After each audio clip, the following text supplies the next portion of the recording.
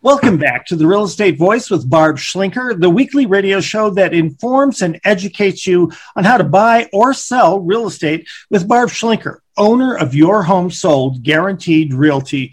Barb, now I know that not every contract sale goes through. What are some of the top reasons why contracts fall apart and they don't go through?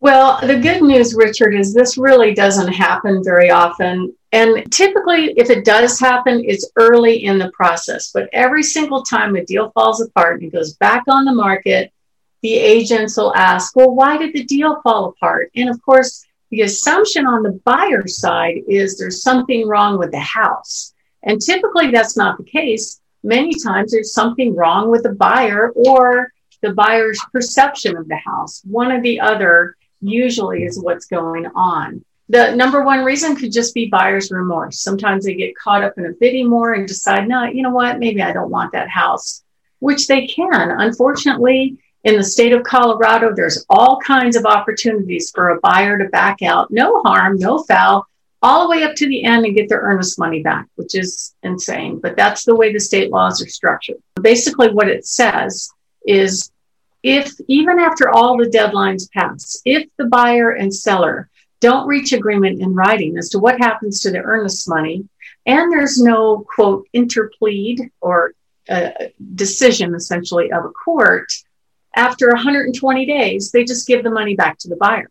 That's what it says. It's both in the closing instructions and the contract. And for a court to make a decision, it's quite a process. I've played the game. I've been to small claims court when the seller had a legitimate reason to keep the earnest money. And turned out the judge, he was a small claims judge. He goes, well, I could make a ruling on this, but I can't order the release of the earnest money. That happens up in district court. And I'm like, oh my God, this is so insane. So we ended up settling and splitting the baby, which was unfortunate. But so really, buyers are going to get their earnest money back almost every time, unless they willingly agree to give it up. And here's the thing, they could change their mind. They have an opportunity in the contract to change their mind for whatever reason. They can decide they don't like their loan. They don't like the paint. They don't like the title work, whatever. But the seller still has to show it in the listing service that it's under contract and essentially tie up the property until the buyer bails, okay? Now, this period is supposed to be so the buyer does their due diligence, does a home inspection. Now, we try to head that off at the pass. We actually provide pre-inspections for our sellers just to know what they're getting into and to have a fallback to say, Mr. Inspector, that may not be accurate. Just this morning, I had a cat fight over some guy comes in. Now, we have to watch the inspections. The seller wasn't there. And he wanted to remove the toilet to check the sewer line. And there is a sewer clean out in the house. And he told my assistant that, well, I'm a licensed excavator. So what does that mean? That means he's licensed to dig holes in a yard, but he's not licensed to pull a toilet and put it back together and reseal it. We require plumbers to do that. So we had to get permission for this kind of stuff. It's insane what happens. And in the state of Colorado, there is no license to be an inspector. So anybody could do an inspection. I've had landscapers pose as inspectors on my listings. So we really have to watch what's going on. So that's probably the most common reason. I had one deal fall apart one time, sometime back over, they believed the rumor of this well company about the well situation, which was actually false. The person made it up based on an assumption. The agent never asked me the truth about the property. And then, we're terminating. You should have told us that. And I'm like, what are you talking about? So it's really frustrating. Low appraisals is another issue that home sellers and buyers worry about, because when they come in and they make a contract, if they're getting a loan, they want the appraiser to agree that their sales price is the same as what the appraised amount is. That way they don't have to bring extra money to cash or to closing. And these sellers don't want to worry about having to be asked to lower the price after we go under contract if the appraiser doesn't agree it's worth that much money. It's happening more and more and more right now, especially in an exploding, basically rising market that's going up faster than I've ever seen it in my 25-year career. So a solution for an appraisal would be either the seller drops the price, the buyer comes up with the difference in cash, we negotiate some number in between, or up front, the buyer offers what's called an appraisal guarantee,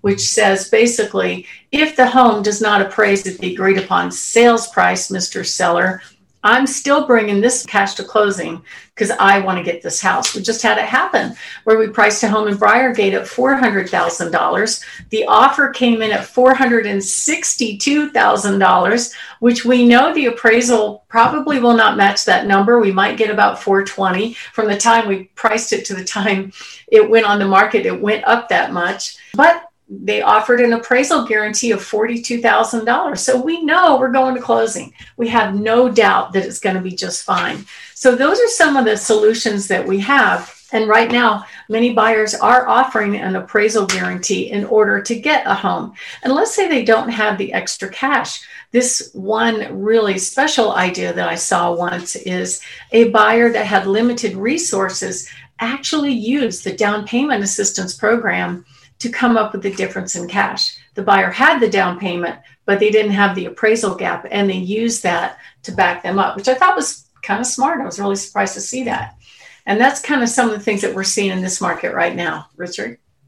Boy, it is so obvious that you need someone with experience who does this over and over and over to be aware even of these landmines, much less how to deal with them. You're listening to The Real Estate Voice with Barb Schlinker of Your Home Sold Guaranteed Realty. You can reach Barb at 719-301-3900. And we're talking about why pending sales sometimes fall through. Barb, how often do home buyers get their loans denied? I wouldn't say it's that common, and we're trying to make sure it happens less and less in my world, only because you really don't know just by looking at a pre-approval letter, really how far that lender has vetted the buyer. In the past, I've seen deals fall apart where supposedly the buyer was pre-approved, they did the inspection, the appraisal, and then the VA said, no, wait, this buyer does not qualify for this mortgage, because the mortgage originator didn't do the math right. I've seen buyers quit their job. That's just insane. So from the time that they get their pre-approval and they're under contract for a house and it all looks good, and then they're like, yeah, we're good, I quit working. Guess what? If they don't have an income, they're not going to get their loan. So that all goes back to the agent really briefing the buyer up front and really educating the buyer about what it takes to win in this real estate game. And it's not just getting pre-approved up front. It's how do you maintain that pre-approval through the whole process. So what we do with our buyers, first of all, if we're working the seller, we're going to really get on the phone and talk to the lender and find out how strong they are. And then if we're working the buyer, we don't go out and show them houses until we know that they can perform. We're making sure that they are prepared to win in this market. Because you will win right now if you buy a house. Think about it. The homes have gone up $48,000 in 4 months. How can that hurt you if you take ownership and your house payment's probably going to end up being less than what you would pay for rent for that same home? So it makes total sense to be prepared. And that means educating these buyers about what to do and what not to do during that process. Don't go out and buy a brand new car. Don't go out and buy furniture or a refrigerator on those no payment for 6 months deals. Do you know people do this sometimes? If you go to like one of the furniture stores and they have these fantastic deals where, hey, don't worry, you can buy furniture for your new house, no payments for 6 months. But the problem is it shows up on your credit report as if you owe that full amount monthly. Like if you bought $5,000 in furniture, now you owe $5,000 a month for that loan that you haven't even started paying on. And we have seen this blow up deals. So what we do is we coach our buyers on how to be successful throughout the whole entire process. After closing, if they want to change jobs, go for it. After closing, if they want to go out and buy furniture or a new refrigerator or a new car, go for it. But don't do any of those things until after closing, because it could derail your opportunity to get a house. And we really are very, very careful about vetting these buyers, because I can tell you, that there's something called a pre-approval and there's a pre-qualification. So pre-approval means essentially that the lender has seen all this buyer's documents. They've seen their tax returns, their W-2s, their bank statements. They know they can afford this house, okay? But a pre-qualification, all that means is they've gotten on the phone, they've talked to a lender. The lender might have pulled their credit. Hopefully they did. And they said, if what you say is true, then guess what? You can go shopping for a home in this price range. But they haven't verified anything. And that's where the landmines come into play. So we want to make sure our buyers are fully approved through automatic underwriting. So when we're going out there shopping for a home, it's essentially the same as cash because we want them to win in this market. You cannot go wrong buying a house right now. Richard? You're listening to The Real Estate Voice with Barb Schlinker of Your Home Sold Guaranteed Realty. And if you're thinking of making a move, call Barb at 719-301-3900 or visit barbhasthebuyers.com. Barb, before we take a break, what about someone who has a house to sell before they can buy? Yes, this can be very tricky because, first of all, home sellers don't want to worry about somebody else in addition to their buyer getting their loan. It gives the buyer a kick-out clause all the way until the end of the contract. And there's a concern about that. It's really hard right now in this market to get an offer accepted contingent on the sale of another home, even if it's further along in the process, like they're a week from closing. We've had our cash buyers turn down if there was a sale contingency. So we have other solutions for that, though. We've got lenders in place that can give them a loan to bridge the gap so that they can go buy their next home without worrying about the sale of their current home. And then after they buy their next home, they can take their time selling their current home and move at their own pace. That is absolutely the best case scenario and what I recommend for most home buyers, because sellers want a sure closing and they don't want to wait for another home to sell.